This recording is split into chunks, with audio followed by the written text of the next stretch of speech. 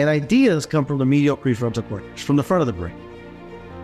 Most of us are afraid to use the front of the brain. And we're not trained to use the front of the brain. What we're trained to do is be in stress mode and use the back of the brain. If that's all we do forever, then we never end up growing our own consciousness. We never end up growing our own income. We never end up growing our potential because we never actually look into the future of what we want. But this is not just a passive process. This is, as you can tell, the book is a workbook. The book is an action workbook. So it's not just sitting on the sidelines. It's not just about reading a bunch of information. It's actually taking the action inside of who you are, what you do, so that you can actually change the rewiring process. See, most books that I've written, read, that, you read about money, you read lots of information, but there's no actionable things. You don't change the consciousness around that. And I wanted to write a book that was much more about changing the actual consciousness in the actual process. That's why I wrote this book the way that it is. And this week, we're going to cover chapter number 8. Chapter number 8 is on protection. Protection is an essential component that nobody wants to talk about. Nobody wants to talk about protection because it doesn't sound sexy. It doesn't sound amazing. It doesn't sound fun. But our brain is designed to be able to protect our future. It doesn't care if you're happy or sad, kind or cruel. It doesn't care about that. What your brain cares about is it going to survive? It's a survival-based mechanism, survival-based organism. And if your brain survives, looks for the future, and says, hey, I can survive a period of time, then it has greater calmness and it moves from the amygdala, the prefrontal cortex. Let me say that again so you grasp it. Most of the time we function here in the amygdala, but when we function in the prefrontal cortex, it means we're not in a state of stress. But think about this just for a second. If you're sitting there saying to yourself, I'm trying to focus on my future, and future looks grim, future looks bleak, future looks scary, you become emotional and you become scared, and that releases the sympathetic neurotransmitters, and your sympathetic nervous system kicks on, and you become fatigued and frustrated, and you don't sleep as well, your body doesn't function as well. And what happens is your whole system starts to become in a state of stress because of that. And when that happens, what happens, our brain automatically defaults towards the actual amygdala. It automatically defaults to the amygdala, which is the emotional center of our brain. So most of us, when we don't plan for our future, most of us have this idea that we're just going to grow old and be abundant, and that's just going to be the way that it works. And it's just not that true, right? It's not like if you're going to live a long time, you've got to plan for it, prepare for what we've got coming. Because statistically speaking, there's a lot of studies that show if you can live another 5 to 7 years, you have the potential to live another 20 to 30 to 40 years. Just with all of the different healthcare and health modalities that are coming out there, from stem cell to 3D printing. I don't know if you know this, you can take your kidney and have a failed kidney and they can just print it. There are companies that are printing your kidney and they can just put that back in your kidney.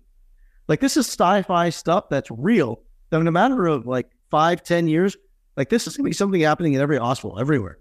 Companies are going to be able to do this. So you have to be able to think about, how am I going to protect the long haul? Because if we're only thinking for a short window, then what we're doing is we're simply keeping ourselves stuck, and we're functioning primarily from the amygdala. So when I say protection, you have to ask yourself, how am I going to protect the future? How am I going to protect the time ahead of me? Most people don't like to think about that. If you're not planning to take care of yourself, the reality of a government to come along and take care of you, although it sounds like a great idea, who knows if it's going to be there?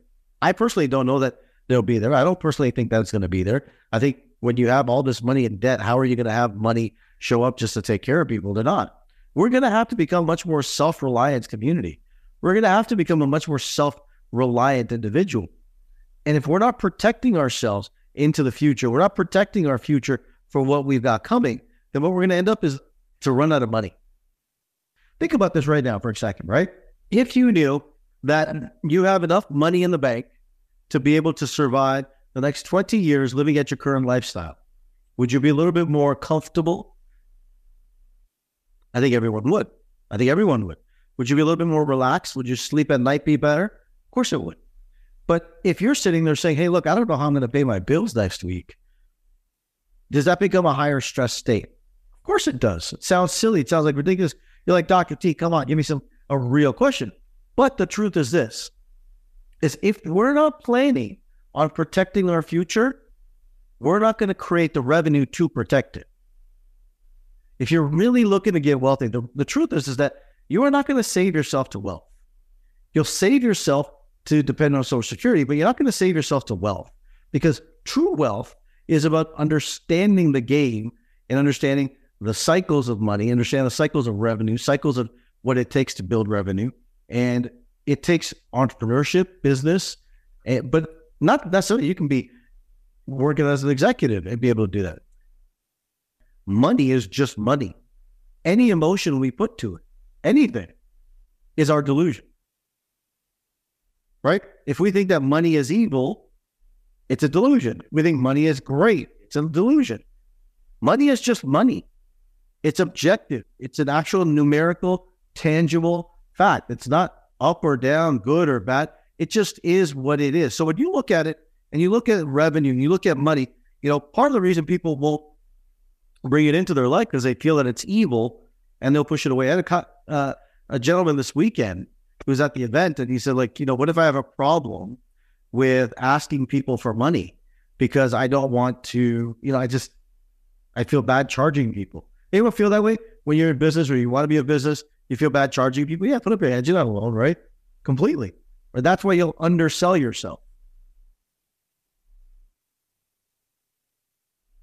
Where are your options? What can you create cash with? Because if we only look at wealth in the form of cash, we're limiting ourselves. Every one of us has brilliant ideas. Every one of us has things that we own that we've bought that can be converted to cash. Everything can be converted from one form to another. Here's what happens. When you open up Pandora's box and you start playing in this capacity, you realize that you could have money in any capacity. You could have money in your flowers. You could have money in your knowledge. You could have money in anything that you put together and then literally are able to change it and convert it into revenue. Every idea, every dollar that's ever been created started with an idea. And ideas come from the medial prefrontal cortex, from the front of the brain.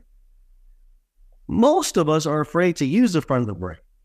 And we're not trained to use the front of the brain. What we're trained to do is be in stress mode and use the back of the brain.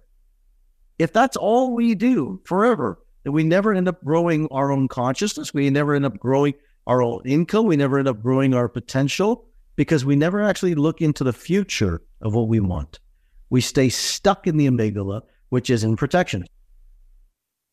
If your current reality is so painful, you're not going to want to plan for the future. But if your current reality is exciting and inspiring, you're going to want to keep doing that for a long, long period of time. That, my friends, is when it becomes exciting. That is when you start planning for the future.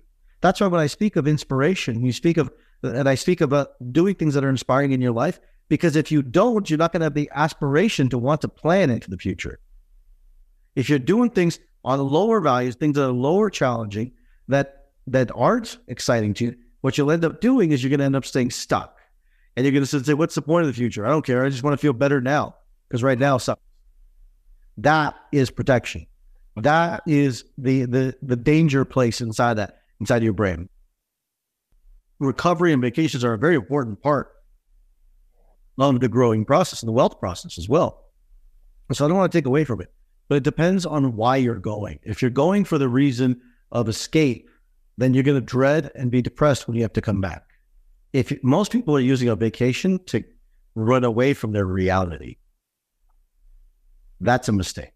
If you have to run from your reality, then what you're doing and how you're spending your time in your life is not inspiring to you, and you look for a vacation to give you a break from your current life.